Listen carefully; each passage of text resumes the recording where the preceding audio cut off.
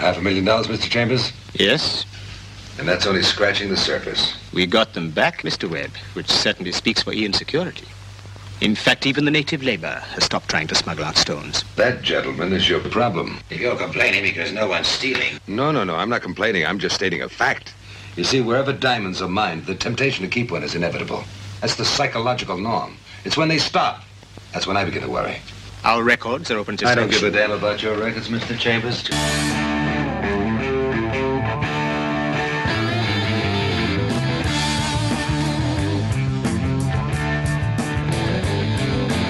Well, I'm looking at you, and I'm wondering what you're gonna do. Looks like you've got no friends, and no one to stick with you to the end. Take yourself a friend. Keep them till the end. Whether woman or man, it makes you feel so good. So good.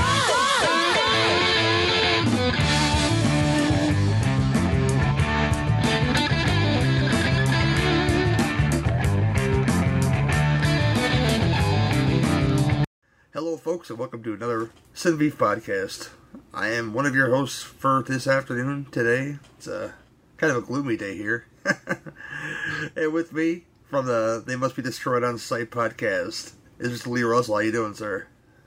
Good. Thanks for having me. And Gary Hill, I want my heroin. Oh yeah, that heroin that did whole lot of heroin, man. Oh man, but yeah, we'll start the show the same way we start every show, and I'll ask Lee, what's he been watching lately? I finally did what everyone else on the planet has already done and watched the first season of True Detective. So finally got that out of the way. I binged watched it the last week or so. And man, what a great fucking show. It sort of checks off all my little nerdy loves, like sort of hard-boiled detective stuff, sort of Joe Lansdale-ish, sort of Southern fried, Southern Gothic. It's got references to weird fiction, like The King in Yellow and all kinds of stuff, so it's got a little bit of an occult overtones to it, and I just love the whole fucking thing. Nice. I think I made it to about episode 6 of that first season, and stopped watching it for, I don't know if it was for no good reason. I think it took a while to get there for me, as far as that goes, and I just feel that shit. I'd rather be watching Frailty for 90 minutes than watching that show for like 10 hours or something. And but no, I don't hate it. I heard the second season is better than people think. Yeah, I've been debating whether I'm going to watch it or not. I mean, I think the biggest slight against it is it just isn't like near perfect like the first season was. And I mean, but it was still like really good for just a cop procedural kind of thing. But I stopped at a lot of shows at like episode 6 for no good reason. Game of Thrones, I stopped at like episode 6. I was like, oh, I'll come back to it. I never have yet. I never came back to it yet. Yeah. I watched the first 5 minutes of Game of Thrones. Probably when it's over, I'll probably sit there and watch the whole thing. Yeah, I might eventually get to it. I watched like the first 5 or 10 minutes of it, and then I just never went back to it. Right around the time, what's his name was probably plowing the dragon girl. I think that happens in the first 15 minutes of that first episode. I don't remember. All I remember is maybe if I had gotten that far in the first episode, I would have stuck with it. Yeah, maybe. I don't know. she seemed really bored, so she's all into her dragons and whatnot, though. Anything else, my brother?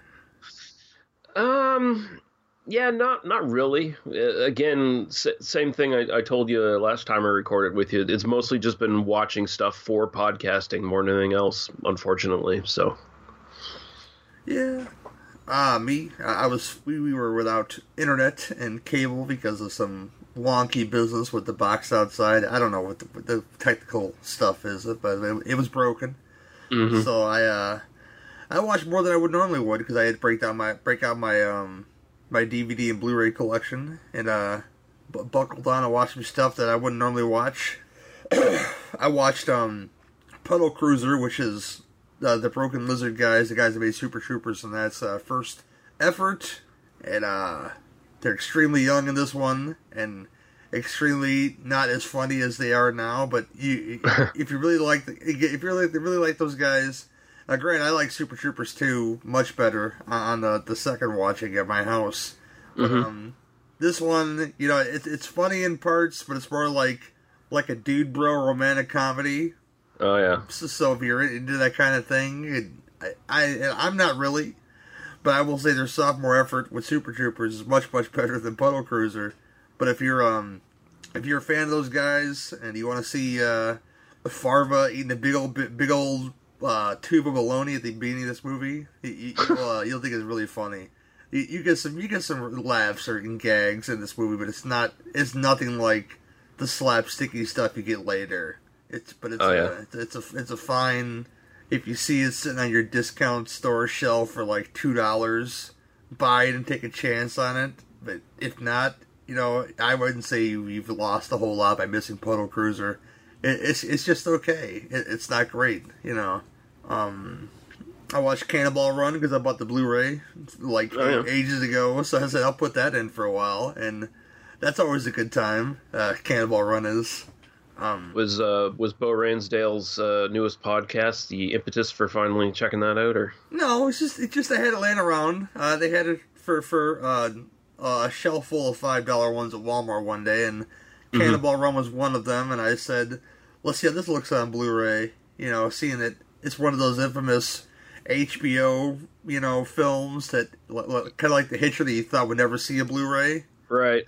But it gives people hope that The Hitcher may make a Blu-ray since Cannonball Run's on Blu-ray now. So you may get that before you know it. Yeah. I think the digital rights are still up in the air though, because I can get Cannonball Run 2 on Vudu, but I can't get Cannonball Run 1. But whatever. And this is the age we're living in. Stupid digital rights and stupid distribution rights. Whatever. Come on, movie companies, do the right thing before Burt Reynolds dies. Yeah, indeed.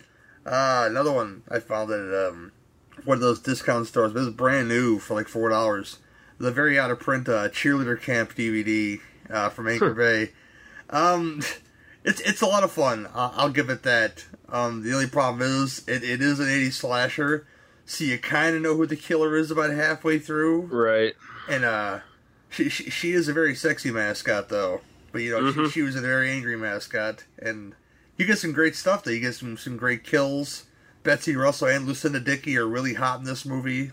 You kind of knew the fat guy was going to get it because he's the fat guy, and he's a pervo. Like, yeah, this guy's going to get it. He's not going to survive. And wouldn't you know it, he gets sliced across the belly, and it's kind of magical. I got to say, Cheerleader Camp is worth your time. It's probably on YouTube somewhere because it doesn't have much of a release. So yeah, if you're listening to Scream Factory, give old Cheerleader Camp some love. I think it deserves it. What else? I finally watched Ant-Man and Wasp movie. I think it's it was fair. I wouldn't say it's the best Marvel effort you're gonna see all day, because it's kind of like if Marvel made an independent movie, like a standalone movie with no other characters in it but the Ant-Man characters, this would be the one you want to watch.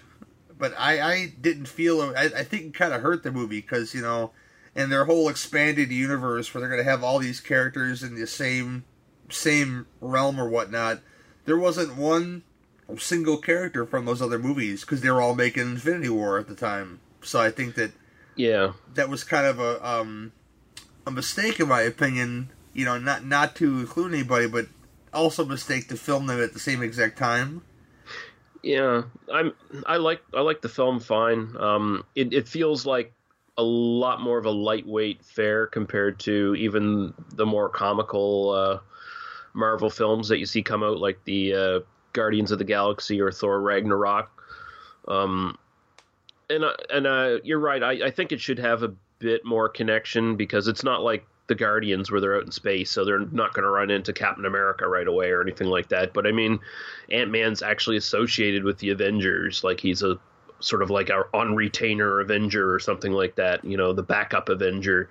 So it would be nice to have a little bit more connection there, but overall, I mean, they do throw you the bone in the post-credit sequence there with the reference to the Infinity War. So yeah, they did, and I like it. Okay, and I know what you know, nerds that have never seen the first Ant-Man film or haven't seen this one. Like, hey, yeah, Ant-Man was one of the first Avengers. Like, yeah, kind of, but this isn't Hank Pym. Hank Pym is old in these movies, and he's not Ant-Man anymore. You know, so.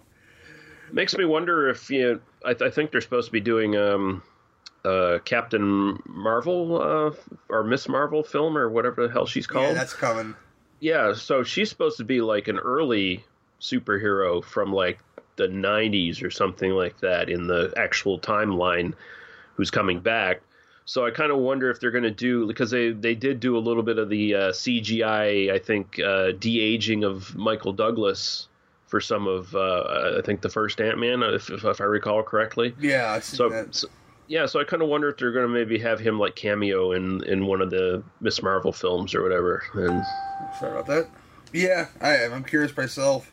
And, I thought it was strange, and I forgot all about that being kind of in the past timeline kind of thing, because if you watch Infinity War... Nick Cage reaches her on a pager, you know? So yeah. It's like, why is this happening? He's like, oh yeah, now I remember, because it's been so long since I actually looked at a comic with Captain Marvel in it. And not that I'm not looking forward to that. I really am. It's just yeah.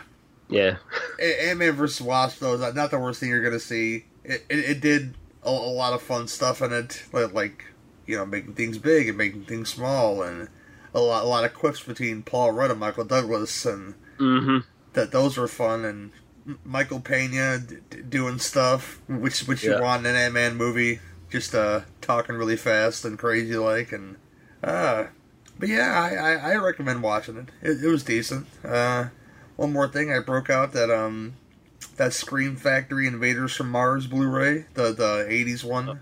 Yeah. That looked real good.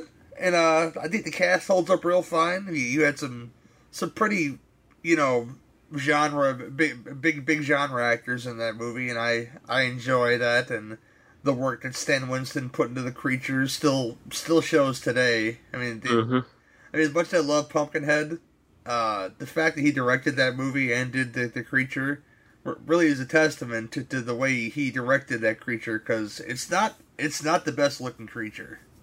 No. So he filmed it in the dark a lot, and I think that was a masterful job as a director in that scene. But these creatures really hold up. They're real simple stuff, and I really enjoy that. And a lot of, I think Dennis Muren was on the effects team here, and you get James Karen in this movie, I think, because Dan O'Bannon was a part of this. Probably that's why you got James Karen.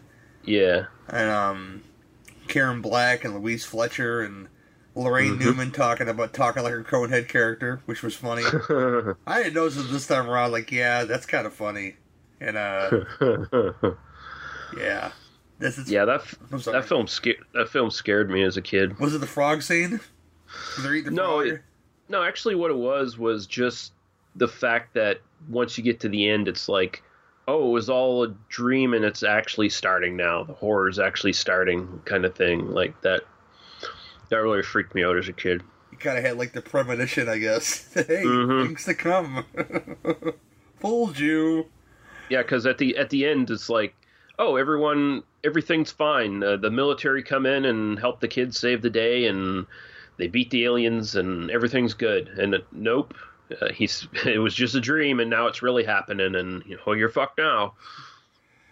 My favorite thing, him just putting a child in danger. This U.S. military team, but that's fine. That's what you want in an '80s kids movie. Kids being put in danger. Or if you watch the alternate ending to Mac and me, kid gets shot in the chest over his alien friend. Is that true? Yeah, it happened. The director shared a really grainy copy of the original ending to Mac and Me, which is him, the boy in the wheelchair, putting himself in front of the alien and getting shot in the chest. And, holy shit! Yeah, it got a little dark there, didn't it? Yeah. Man, because one of my sad shames, I didn't realize it was a shame at the time, but I actually saw Mac and Me in the theater. I watched a lot of video. I don't think I've ever seen it in theater, though.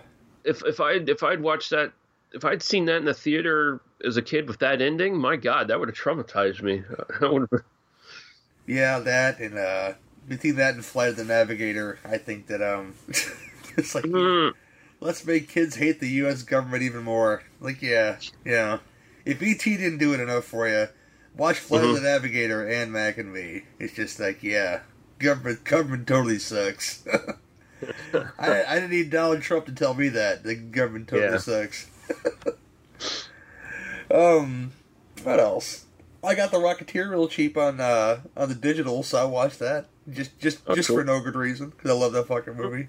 But that speaks for itself. But yeah, what we'll get into next is our next segment being the beef bitches and mashed potatoes. Okay, who gets the burly beef? I ordered barbecue beef. I think that's mine, but I didn't order fries. Barbecue beef. Mine's the beef deluxe. Okay, who gets the burly beef? I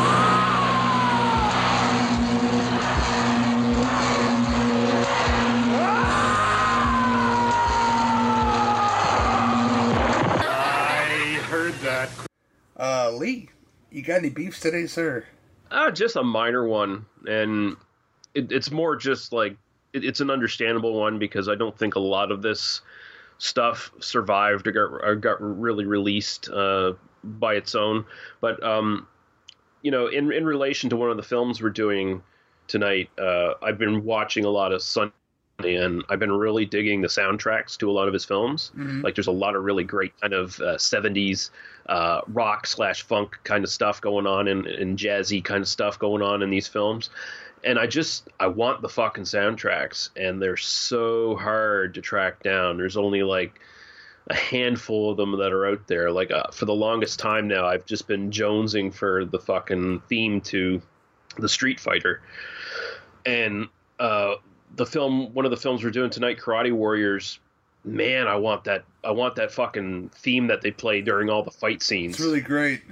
Mm-hmm. And it just pisses me off that I can sit here for hours on the internet trying to every combination of Google Foo I can think of to try to track this down on some blog spot site or something like that has a bunch of links to ripped albums and shit. And as far as I can tell, it's just like a lot of this stuff was never released, or if it was released in Japan and just disappeared after that. So it kind of really pisses me off. It's like the best I can hope for is to like try to rip it from a movie and have like all the grunts and slashes and dialogue going as the song's playing. Yeah, that's true. I mean, I got hopes because a lot of older stuff that never had like a release is getting like a vinyl release or a digital release now. So I think if that's the trend in Asia, you might get something like that, sooner rather than later. Some loving person who found some track somewhere and lovingly gonna restore it. Like you said, you're not the only one. I'm sure, Lee. There's an audience out there for it. So. Oh yeah. Somebody's going to do that one day, and I got living in the digital age. I'd imagine it's going to be sooner rather than later. I just hope I'm not in my 80s and I can't hear it anymore when it finally gets released. No. Yeah. Anything else, sir? No. Yet again, I'm surprisingly fairly even keeled as of late. Okay. So not too many beefs. That's good. Yeah, I ain't got too many myself. I got a lot to look up about. Cat was lost. If you didn't read my Facebook post, right? Now she's found because the dumbass was hanging out in the basement, not telling anybody about it. Just like, hey, I'm hanging out. Mm-hmm. I don't know what the fuck you people want, but I'm just making you worry, hanging out in the basement. Yep. That's what they do. So she showed up. and that made me real happy. Made my heart real happy. But let me tell you what happened at Horror Hound Indy. I went with my brother, who's hanging out with his mother-in-law right now, so he's unhappy. But happy birthday, though, brother Rico. I love you. But I met a lot of cool people. Met a lot of fabulous people. Got some neat stuff for the auction, and I hope you guys are all looking forward to that for Fleas and Flicks this December. I'll have to post some pictures of the stuff, because a lot of neat stuff. But one person I didn't get anything from, and usually when I go to these things and I solicit for the auction, I either have to go through, the management or the showrunner to say, can I solicit, for the auction? And Right. Usually a lot of them are cool about it. But one of them who wasn't really cool about it, was kind of an asshole, was a genre actor and actor who I love, and I still love his stuff. This thing isn't going to shine me off his work, but Billy Zane was there, and I heard from somebody else, when I asked him, what's Billy Zane like, as far as his demeanor, and he said, when he said, this person said that, just don't ask him a whole lot of questions about a lot of things, just kind of make it quick. I kind of knew that, that he was gonna be passive and possibly a douchebag. Right. But when I stand there and I pay $80 altogether, it would have been, it's $50 for the selfie and $50 for the autograph. If you give them together, it's $80 at his table. If I stand there and I listen to you fucking insult me about how small time I am and how disorganized I am, instead of just a simple no and then I walk away, like everybody else. Like, I met Lori Petty. She didn't donate, and it's fine, because she just said no and smiled and walked away. And I said, well, thank you for considering it. And then the conversation was over.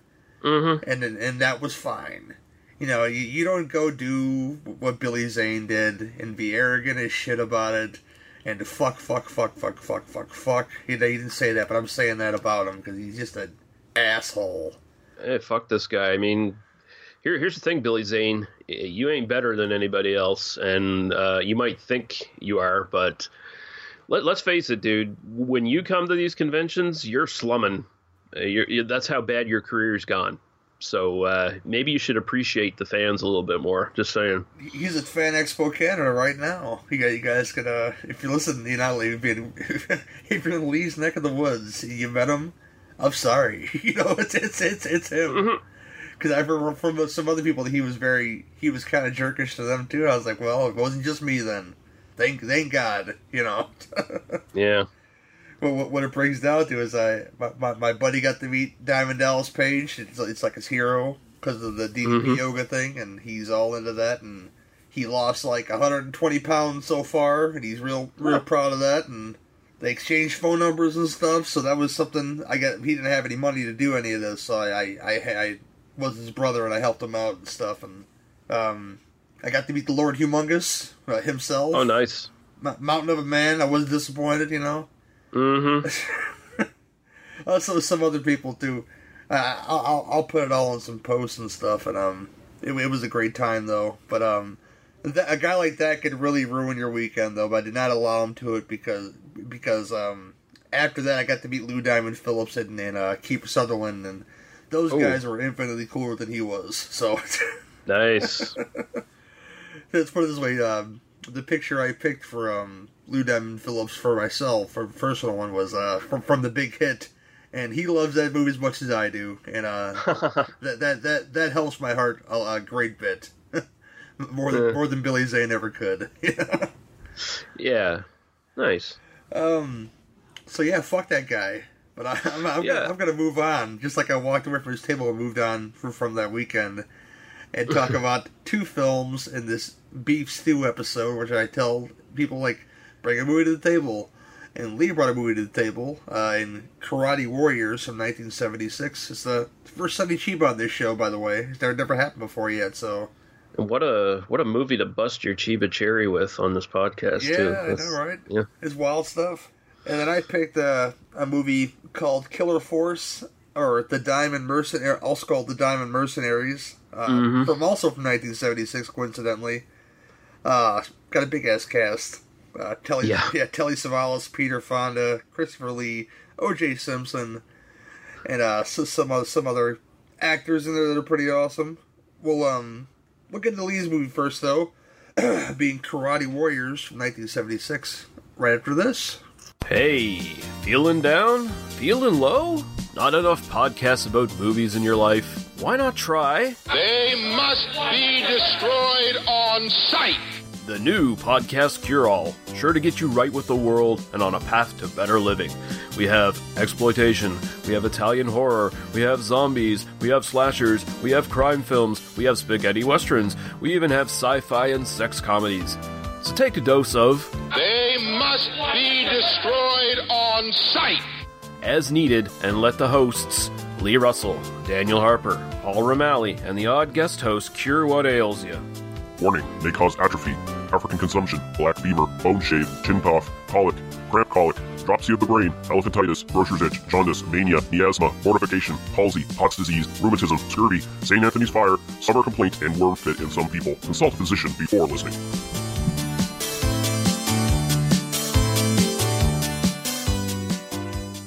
Karate Warriors, starring the great Sonny Chiba, rated R. Chiba plot synopsis is this: a karate fighter and a samurai join opposing gangs to take them down from the inside. See, that synopsis makes it sound like they're working together in this movie. Yeah, which, you know, they kind of are, but they kind of aren't. You know. Yeah, they got more of this professional respect for each other than they are an actual team working together. That's about it. But Lee, you chose this movie. Tell us all about it, man. Yeah, I've been buying a lot of Sonny Chiba stuff as of late, like in the last year or so, and this was one of the films I had not watched yet, so you setting up this show basically gave me a perfect excuse to finally get around to watching it, and I'm glad I did, because... although on the surface, this is essentially just a Yojimbo ripoff with a little bit of Lone Wolf and Cub kind of thrown in. A little bit, yeah. This is, for my money, I might dare say, and this might be sacrilege to some people, I think this is even better than Street Fighter. I think this might be Chiba's best film, at least the best film of his I've seen so far. And I thoroughly enjoyed this whole thing. Like the director who did this, Kazuhiko Yamaguchi, he directed Chiba and a bunch of other stuff too, and he also did the sort of spin-off series from the Street Fighter films, Sister Street Fighter. Oh yeah. And he also did Chiba in Wolf Guy, which is an interesting film where Chiba plays a werewolf. Oh, dude. Yeah. I'll have to get that in the show just for Jamie, you know? Yeah, there's a I think a... what is it? Is it Severin or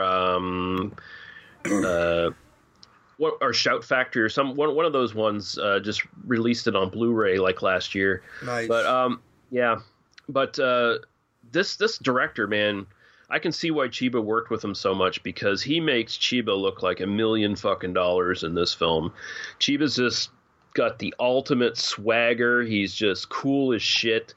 And everything he does is badass in this film, and it's basically all killer, no filler. Like there's no slow moments in this film. Everything just moves along at a really quick pace, and all the fight scenes are fucking amazing. I was just blown away by everything in this. That's just there's nothing that's not cool about this film, and even the ridiculous stuff is amazing.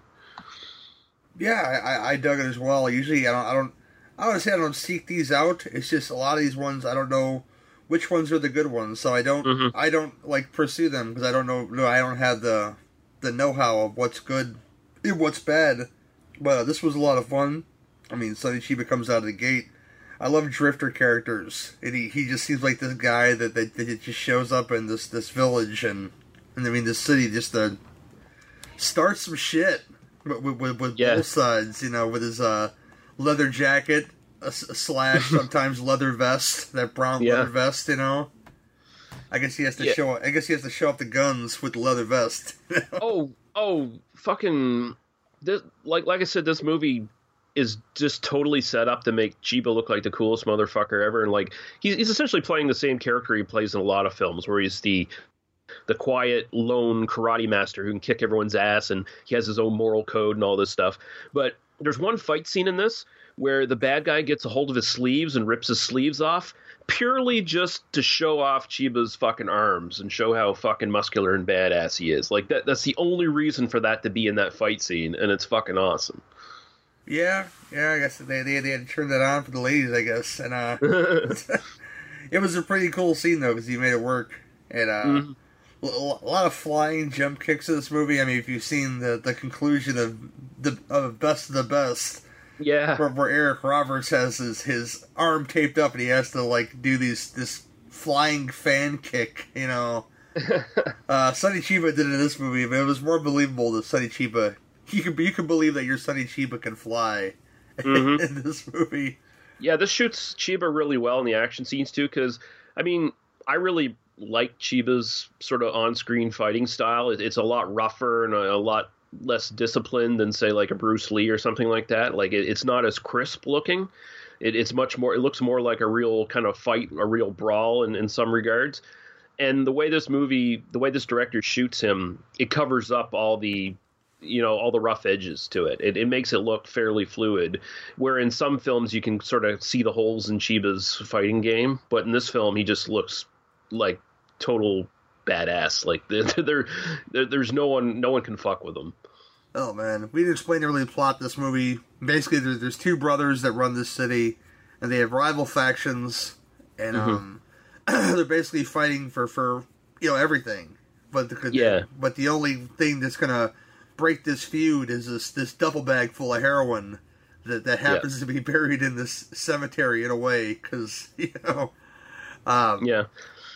Our hero, our drifter, happens to find the key that vaulted this heroin in the thing, and of course this starts a war with him and the samurai, who's the rival of him, I guess, in this film, or mutual friend. Yeah, it's kind of hard to tell because they're really, it seems like they're both trying to stir shit up in this movie. Yeah, well, the samurai's sort of he's just the enforcer of one of the gangs. So he's really only at odds because Chiba basically becomes the enforcer of the other gang. And the samurai he's like honorable, and Chiba's honorable, so they respect each other. And the samurai, he might be working for a dirty master, but he still has his code, and he still sort of follows the sort of Bushido kind of thing where you serve your master and you die for your master or whatever, up to a point. He finally sort of gets sick of them, especially when they turn on him. But yeah, it's essentially Yojimbo with a few twists thrown in, and it's basically just it's got a little less of the nuance too. It's like Chiba kind of plays these guys way easier than Toshiro Mifune played the gangs in Yojimbo. So yeah, I love well, this is kind of like Asian Bob from House by the Cemetery. This little boy, yeah, they the way they overdub his voice is very terrible, and I don't know what his actual voice is, but I'd imagine it's not much better than that. No, and the kid says some lines that a kid his age wouldn't say. Like the English dubbing for this it also really helps this film in a way, because everything that you hear in the dialogue is almost totally exposition that's telling you the plot for the dumb English foreigners who can't figure what the fuck's going on. Yes.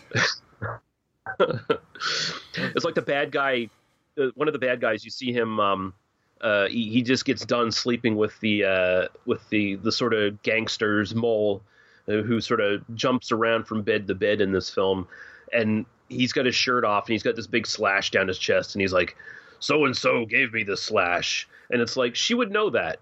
I mean, she knows this dude. She knows everything about him, basically. She would know that. So the only reason this guy says it is for the audience to get some background information, basically. Does she know that it still really hurts? Because he said that too, Yeah. Still really hurts.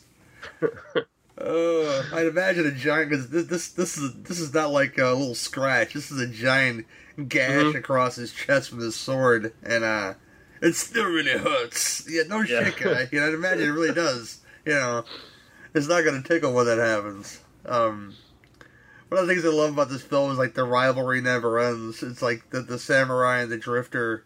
The rivalry's like, yeah, you're still working for that guy. You gave my son a blood transfusion that saved his life, but you know what, man? you're gonna die, but you're gonna die with honor. You know. Okay, I have a question about that because I must have missed something because that didn't look like a blood transfusion so much as it was just a straight-on blood injection. Yeah, and giant syringes. You know. I'm wondering if that's like an actual medical procedure of any sort because essentially what it is the kid was, he was kidnapped and he sort of got knocked around a little. I didn't see him like, lose a pint of blood or anything like that. No, me neither. Yeah, so they inject him with Chiba's blood to cure him. So basically, the message here is that Chiba's so fucking badass that even his blood can cure any disease or injury you have. And I love how the doctor's like, "Give me another 20 cc of blood." It was just like Chiba can do no wrong. I also had a sort of theory since this kid is the son of the samurai, and the samurai wears basically a Dracula cape for some reason. Could this kid be a vampire as well, and that's why he's taking the blood? He needs the blood to. I don't know. That's just some weird headcanon I was sort of throwing around in there. But is there a sequel to this movie? Because the way it kind of ends is you essentially, after most of the gangsters are dead, because you get the showdown between the samurai and the drifter, and Drifter wins. If you guys want to watch this movie, it's pretty badass fight. It's pretty badass all around. But the son kind of looks at Sonny Chiba like, yeah, I will have my vengeance. But first, take me to the mother that I thought was dead, and then all is kind of forgiven, or something. Yeah, there's kind of like almost a Kill Bill aspect to it, where, and it's weird. There's sort of a false ending to this too, because Chiba fights the samurai, he beats him, he decides to take care of his son. He kills the gang as well, like the two rival gangs. He wipes them out. Yeah, and then the main gangster who was in prison that was originally running the big gang that these two gangs split from, he comes back. He breaks out of prison, and he wants to fuck Chiba up for taking his heroin. And so you have another ending to this film. It's like part 2. Like they could have done a whole other film with this plot, but instead they just sort of fit it in the last 10 minutes of the film, and you get another big badass fight. And then you get Chiba like, all right, I'm going to have to put you in a foster home. And the kid was like, no, because of his birth mother doesn't want him. So Chiba essentially adopts the kid. And then you get basically, if you were to do a sequel, which there were no sequels, but if you were to do one, it probably would have been like a Lone Wolf and Cub straight up ripoff at that point. Yeah, for sure. I mean, there's a lot to love about this film, and the only really thing not to love is the ability to find a good copy of it. Because I know that it's on Daily Motion, like you gave me, but it's also on Amazon Prime. But neither prints are very good, and I don't think the DVD prints, with the exception of I think BCI here in the States, put out a double bill with Dragon Princess and this movie. And I think that might be out of print. Because I can't really see a place to buy it anywhere. Yeah, I got mine. Mine comes in I think it's a 5 or 6 movie pack, or maybe a bit more. It's just called the Sonny Chiba Collection. Gotcha. And it's got this. It's got Dragon Princess. It's got Sister Street Fighter. It's got Bullet Train, which is basically the film that Speed ripped its premise off from. Gotcha. And it's got Glogo 13 as well, the live-action Chiba adaptation of the anime. Yeah, which actually isn't all that good. But yeah, the print that I got on this collection is actually really good. Cool. To look for that. Hopefully an American equal to that. And But Karate Warriors, real fine. Lee, anything else you want to say about the movie?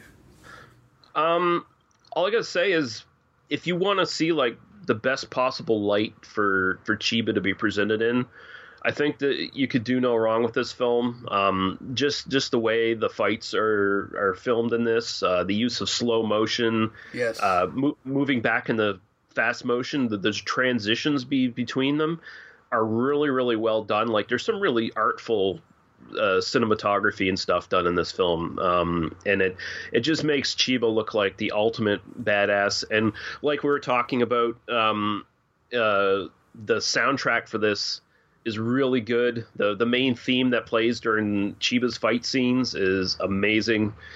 And yeah, if you like this kind of stuff, if you're a Sonny Chiba fan and you haven't seen this yet, you need to see it. Like I said, I think it might possibly be his best film. Oh man, yeah, like I said, tons of fun. Chiba is no exception. He's on his game in this movie. Mm-hmm. His leather game is tight. I take my leather game off. It chafes, man, but he doesn't give a fuck about that in this movie. He just, he wears his brown leathers all the time. I thought that Paul Newman can only pull that off in Slapshot, but he pulls off that brown leather pretty well in this movie. Yeah. The gore, we didn't mention like the samurai's action with the blade. It doesn't cut away from the gore. No. And it doesn't overdo it either. Like it just picks key scenes for like the real money shots. I mean, there's only one arterial spray I can remember in the film. Yeah, there's only one. And then there's a chopped off hand at one point that you see, which is really good. And then there's just a lot of stabbings and slashings. Yeah, he was real good. The setup of the rivalry is real good. Mm-hmm. Plot throughout. I mean, this has it aplenty. And only real weakness is that little boy who's kind of shitty. You know? Yeah, the little short round version of Bob basically is just. Thanks, stranger, for killing my father and bringing to my mother. Really, thank you. Really great, you know. And oh yeah, the whole character in that little boy is like, he's just walking around town saying, "Yeah, my father's the samurai." Like, how many fucking samurais are in this fucking city? I think they only fucking know one. Yeah. He obviously has enemies all over the place, so if you're walking on the street bragging that your father's a samurai, they're going to know exactly who you're talking about. You know? Mm-hmm. But, what would you give Karate Warriors out of 10? 1 to 10? I am, like I said, I think for me, I watched this twice now, so I watched it when I got off work this morning, and then I watched it after I got up and got ready for this podcast, and it still holds up for me, even more so, picking out more details and stuff. And I think this is the best Sonny Chiba film I've seen so far. I love it even more than Street Fighter, and I got to give it, if I'm just stocking strictly both entertainment value and just the technique behind this film, like the production, I'm giving it a fucking 10 out of 10, man. Cool. Yeah, I had to watch another go around just to give it a proper score, but it's at least 8. It's damn enjoyable all the way through. So, yeah, thanks for bringing this to the table, Lee. I really appreciate it. Yeah, thanks for finally giving me an excuse to get off my ass and watch the damn film this week. So, nice. But next up, we're gonna talk about something entirely different, which is the fun of this show. And Killer Force, a.k.a. the Diamond Mercenaries from 1976. Right after this. Did you ever see a film at such a young age it left you traumatized with cinematic wounds? Necrophilia.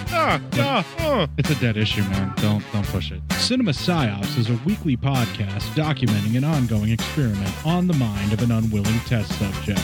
No one should have to watch this movie. Oh, no one should have to watch this? No one should have to watch this movie. Surprisingly, it's not a topic that a lot of people really want to tackle. I'm shocked, prudes. I know, really. Right? It's the next sexual frontier that no one wants to explore. I am, in the most sincerest of senses, disappointed in you. It takes a powerful goddess like Connie, jam her arm down the monster's throat and kill it. Oh, I'm still tripping out over that. Even as a kid, I was like, I gotta find a girl like that. Every week, I get a new look of disappointment that I never thought I could get out of her. Unimaginable. At 12 years old, you should not be watching this movie. Obviously. At 13, you should not be. 14, you shouldn't be. I'm not entirely sure even 17-year-olds should be watching this movie. Just because you're offended by something doesn't mean that you have the right to demand that it doesn't exist. watching this film again, I had all of this like little nerd glee with everything that kept little popping history up. all popping up absolutely. at you. So I totally loved this film. Hey, I know why you couldn't see that. It's because your brain's warped from watching this shit at 12 years old. Yeah, this is a rough movie. I told you ahead of time when we were getting ready to do it that it was. How be a did you rough watch one. this shit at 12? Because physical wounds heal, cinematic ones don't. Listen to Cinema Psyops.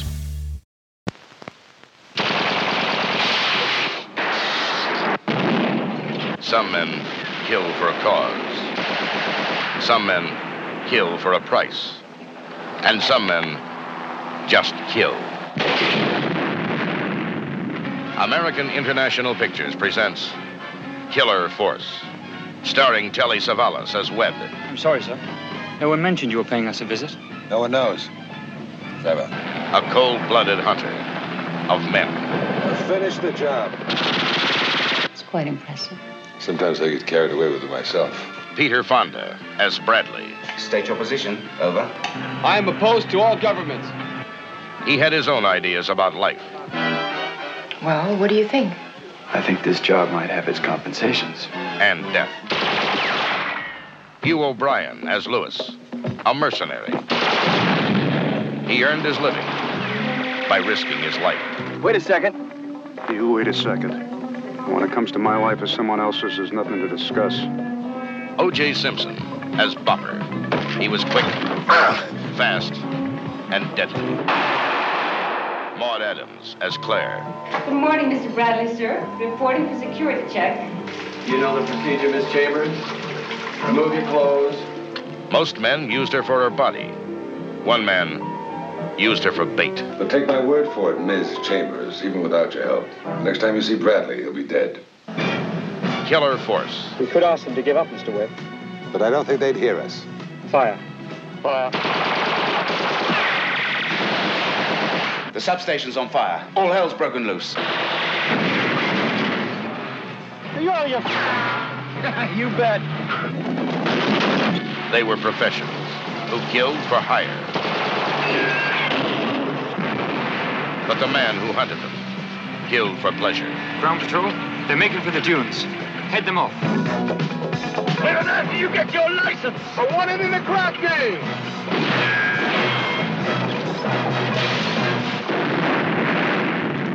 The Killer Force. When he sets his sights on you, there's no place on earth you can hide.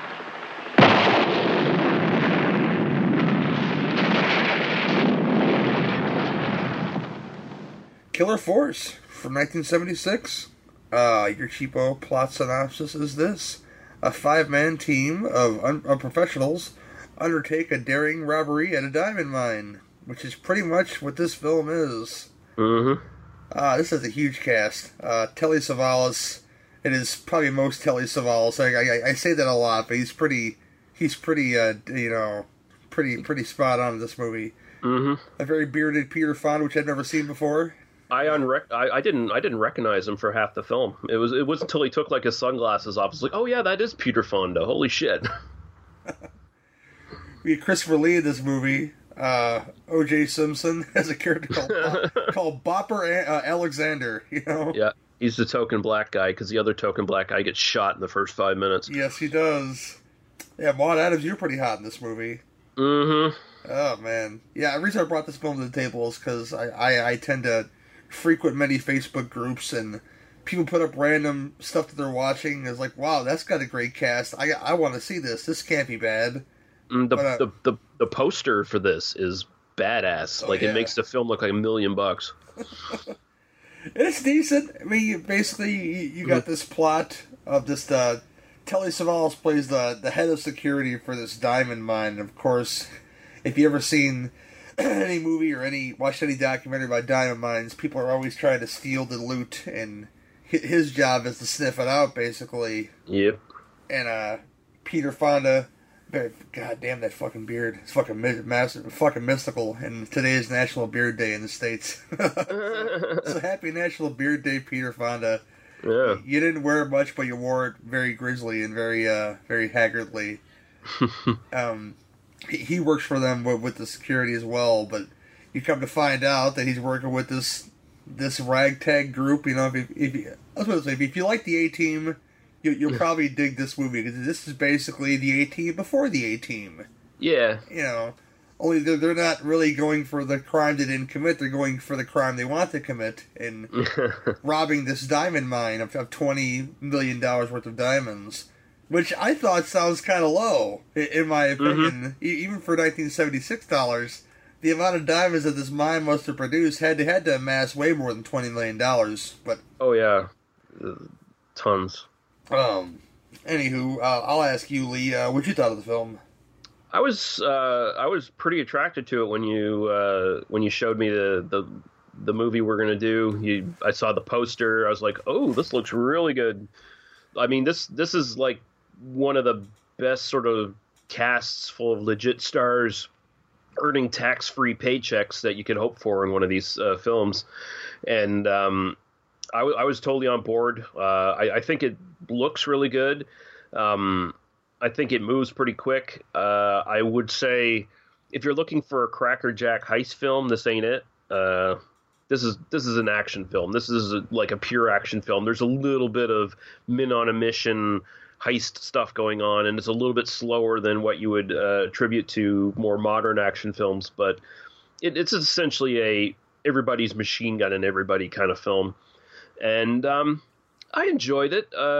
I like the performances. I'm always going to like anything Telly Savalas is in, just because I'm a ugly bald man myself. So he's one of my spirit animals. Peter Fonda's poodle hair. That's the only time I've ever seen him with curly hair like that, and it just freaked me out for most of the running time. I'm like, Jesus, that's a choice. He really is unrecognizable in this movie. Mm-hmm. And it didn't help that it feels like all the actors had to dub in their voices. So they sounded a little off to me. I don't know. Maybe that was just. I seen kind of. There was points where the mouths didn't really match the words they were saying sometimes. So. So it threw me for a loop. Like I said, again, first little while I didn't realize that was Peter Fonda. I figured, this is just sort of the opening coda to the film, and then Peter Fonda is going to come into it. And it was like, no, lo and behold, take the sunglasses off. Oh shit, that is Peter Fonda. Holy fuck. Christopher Lee's in this, basically just playing a fictional version of what he did in World War II, essentially. Just a hired killer kind of thing. And, classing up the joint, earning his paycheck. Around this point, Christopher Lee was one of the most highly paid actors in Europe. So he was actually commanding big paychecks, even though he appeared in a lot of shit. He was usually like, you'd show up in a movie, he'd probably take about 50% of its budget. Some of these films he was in. O.J. Simpson, you can see his personality. You can see why he got more roles in other films. Like he does liven it up a bit. And he's the token black guy. So you always have one of those on one of these men on a mission films from this era. And Maud Adams, like I said, looks really great. She gets Me Too'd by Telly Savalas at one point in this film. Man, so rapey. It's so... Yeah. But yeah, overall, fairly enjoyable. I'm not going to sit here and say it's the greatest. There's definitely better men on a mission films, but this is actually pretty good for one that flies under the radar. Oh, I agree. There's tons of other great, other better men on a mission films, but I think that stuff like O.J. Simpson's performance keeps me in it. Christopher Lee, minimal but kind of badass. You ever thought of him as like an action star? But he kind of pulled off like that mean demeanor in this film. I know it's not really hard for him, but it was a different kind of mean. I mean, he's legit killed people in World War II. I mean, he knows the discipline. He knows how to sell that because he lived it. So there you go. Yeah, I think the biggest flaw in this movie is it's a 90-minute runtime, but it takes you about 50 minutes to get there. As far as because the whole time is these guys. The lead guy, I think his first name is or surname is Hugh O'Brien. This guy should have been Roger Moore or Donald Pleasance or somebody like that. Yeah. That's one of my biggest things about it, is if you're gonna have a leader amongst this group of like pretty great, guys. So, I know you already had one British guy in there, and he was kind of great. But I think if you had Donald Pleasance or Roger Moore in that role, I think that it would have heightened this already group of great actors, great genre people, and just pushed it over the edge for me, because this guy really wasn't all that believable as like the lead guy. Yeah, Roger Moore would have. Yeah, Roger Moore. You're right. You're spot on. He would have been perfect for this film, and this film probably would have been remembered a lot more if Roger Moore was running the show. But the locations are great. I didn't do too much research in this film. It seemed like they used like real desert locations for this movie, and the whole chase scene towards the end though, and those yellow trucks / dune buggies was pretty dope. Car crash. The where they escape from the thing and they hit the ditch or whatever and crash. Yeah, that was well done. That's a hell of a stunt work right there. So it's filmed really well. It's just it takes you a while to get there, because all of a sudden this guy that was supposed to be their inside man, all of a sudden you have the Peter Fonda character who just seems like he just wants to go away with his lady friend. It's like all of a sudden, oh, by the way, I'm the guy. It's like, it's kind of it feels kind of shoehorned in there. Like, it does. Like maybe there was some interference on the writing or the direction of this movie. Okay, we have a star in Peter Fonda. We got to make him do something, or to get in with this ragtag group of thieves, which. Their plan. This isn't Ocean's 11. Okay, they don't have an intricate plan to get this. It depends on a lot of things. Yeah, and a lot of weird things. So it's like, I mean, their little motion sensor or whatever it is they have surrounding the entire mine area. It's like a 5-foot trench that can be jumped. Why not make it a 10-foot trench? There's no way any car, any person is getting past that. Like, it just would have made so much more sense just to, double the width of the trench. There you go. And a lot of these old men making that leap across that thing. Yeah. This underground strip that can detect any metal and make alarms go off. Yeah.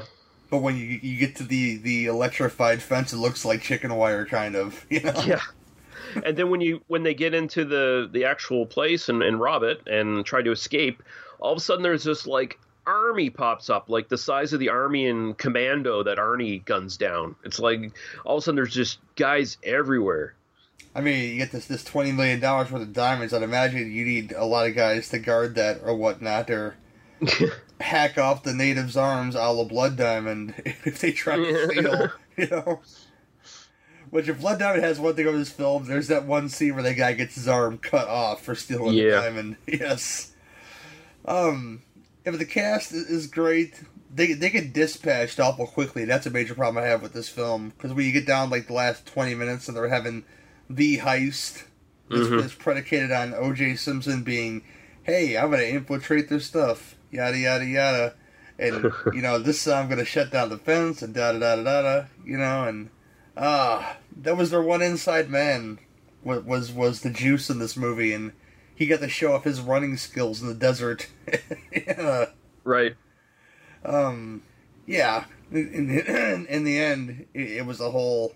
You were hoping for either Telly Savalas to be dispatched by Peter Fonda, or something, not, the world's a pretty small place, in credits, Yeah, it's like, did they really think they were going to get a sequel out of this or something? Because that's really weird, because say what you will about Telly Savalas, he wasn't a very, he wasn't one of those actors that needed to survive a film. Like, I seen him die in a shit ton of crappy little foreign films from every country almost in Europe that he did something in. And I'm sure he would have gladly got blown up in a helicopter or dropped into a landmine or run over by a Jeep or whatever. But here he survives for some reason, which is just weird. There's no real conclusion to anything. It's like Maude Adams doesn't get to like shoot his dick off or something like that. Like,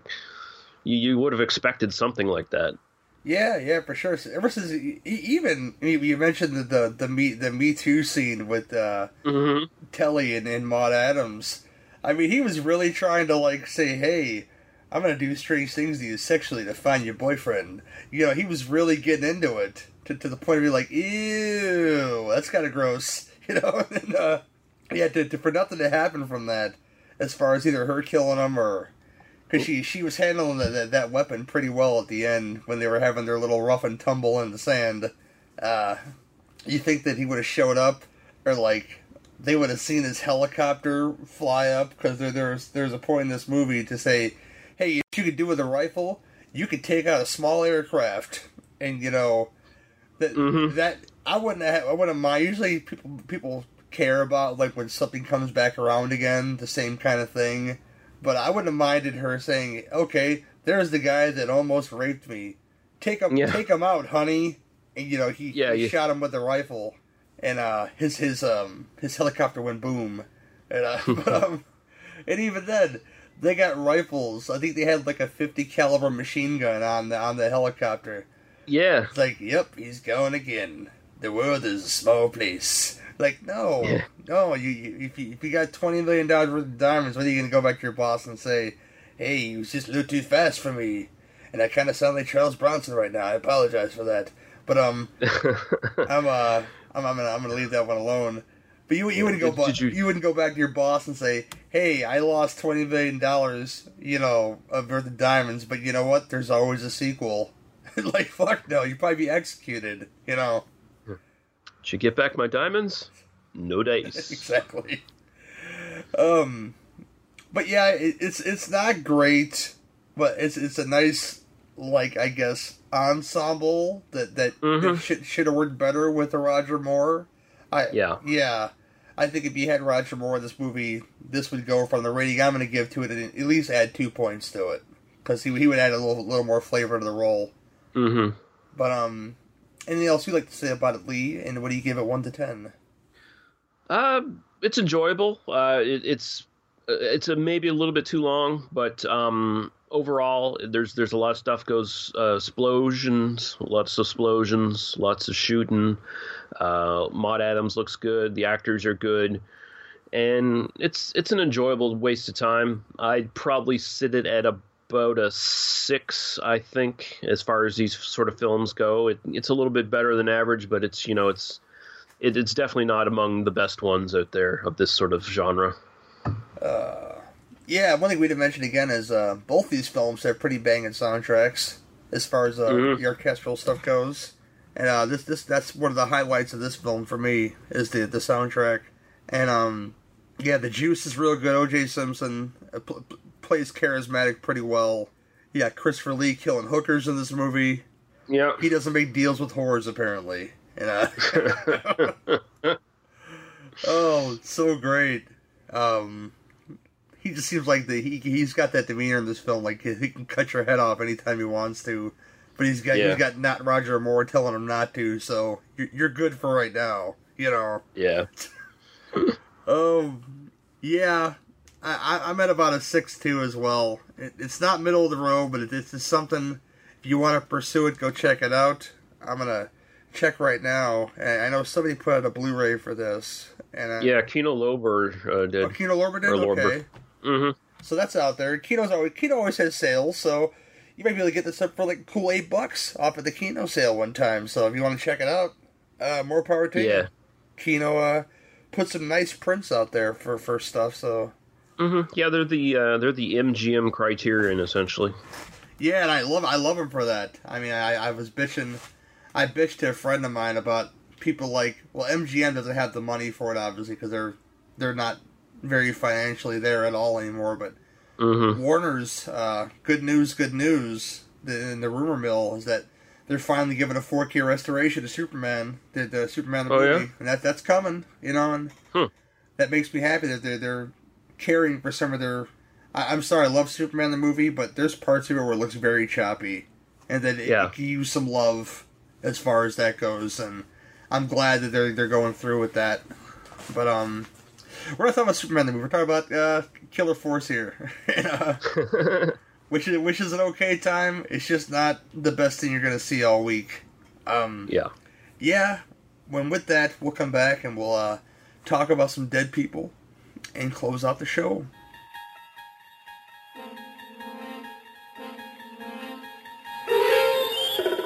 You're traveling through another dimension. A dimension of not only film and sound, but mind. A journey into an auditory movie review adventure that must be experienced to be believed. There's a signpost up ahead. Your next stop, the Doomsday Clock. You can extract the Witch versus the Doomsday Clock podcast by either searching for WYCH on Apple Podcasts, Stitcher, SoundCloud, TuneIn, and on your Android device. Witch versus the Doomsday Clock is a proud member of Legion Podcasts, so prepare yourself. The podcast ice is gonna break!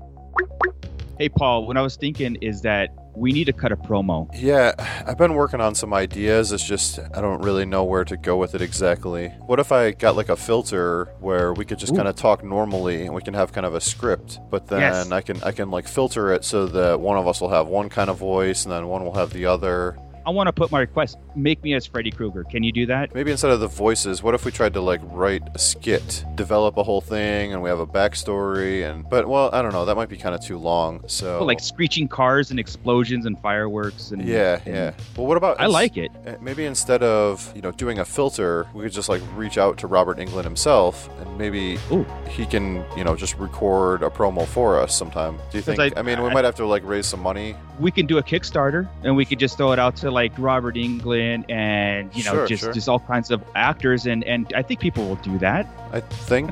Sure, why not? Well, I don't know. Maybe we're overthinking this whole thing. How about if we just tell people where to find us? I like that. You can find us at Who Will Survive on iTunes, Stitcher, on the Legion Podcast Network, and on the Raw Live and Unedited Podcasting Network. Also on Facebook and Instagram under the same name. Oh, wait. Can we do it underwater with piranhas killing me? That would kind of be brutal. And if that doesn't work, then you can do the regular promo. All right. Well, just get in the water and I'll go get some fish. All right, cool.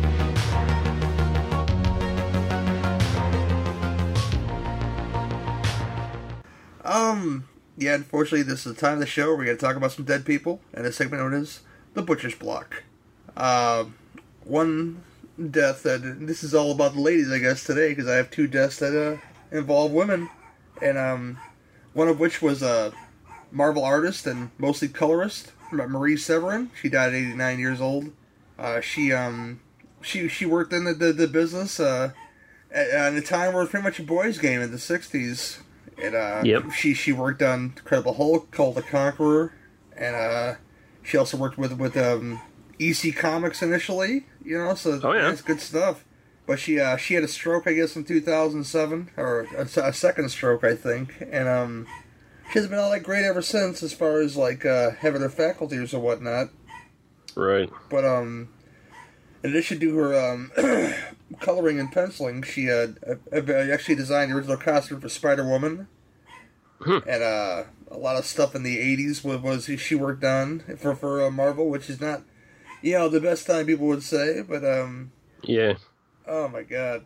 But yeah, she won several awards, and then, like I said, there's a lot of women in the game now. You can point them all out, but back in those days, especially in the 60s with Marvel, it was mostly a boys' game, and she was right in there with them, and I commend her for getting up in there and doing some great work with them, and she will be missed.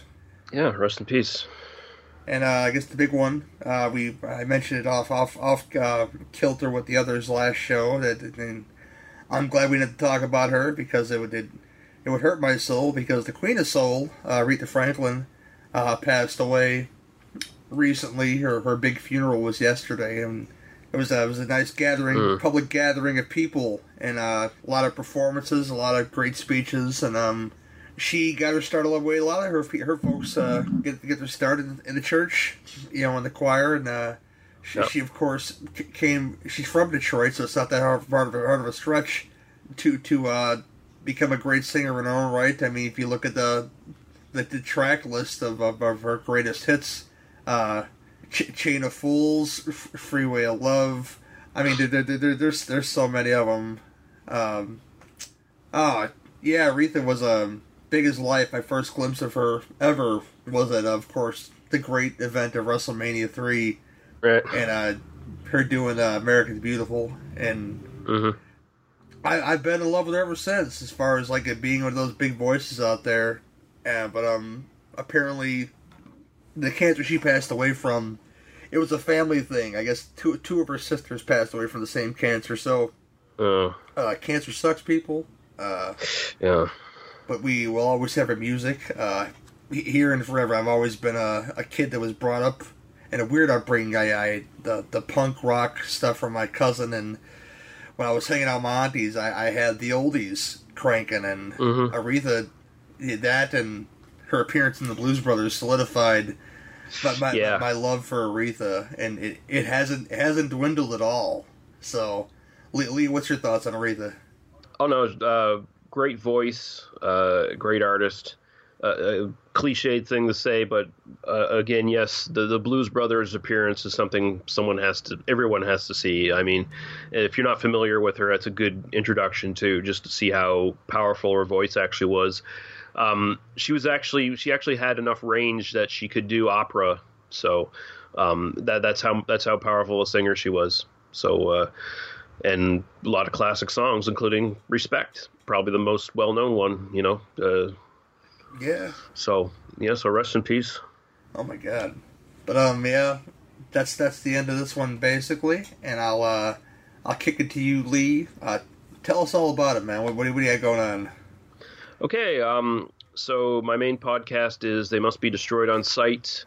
tmbdos.podbean.com. You can find everything there, all the requisite links. We've been doing basically horror all summer. We do a little bit of everything, and we tend to stick to obscure and cult cinema a lot, but we just been doing a lot of horror, a lot of Hammer horror, some Spanish and Italian horror as of late. Our latest episode was Countess Dracula with Ingrid Pitt. And the next time we record, we're going to be doing the sexy vampire films of Hammer, the Vampire Lovers, Lust for a Vampire, and Twins of Evil. So lots of lesbian vampirism and nudity and blood and all that good stuff. The other little podcast is our sub-podcast that I do alone called Blood on the Tracks, which is me looking at movie soundtracks that I enjoy and basically playing cuts from those. Recently just did the second part of a look at dystopian and post-apocalyptic films. So a bunch of cuts of music from films of those genres. And you can find all that stuff on tmbdos.podbean.com as well. So that's good stuff. Cool.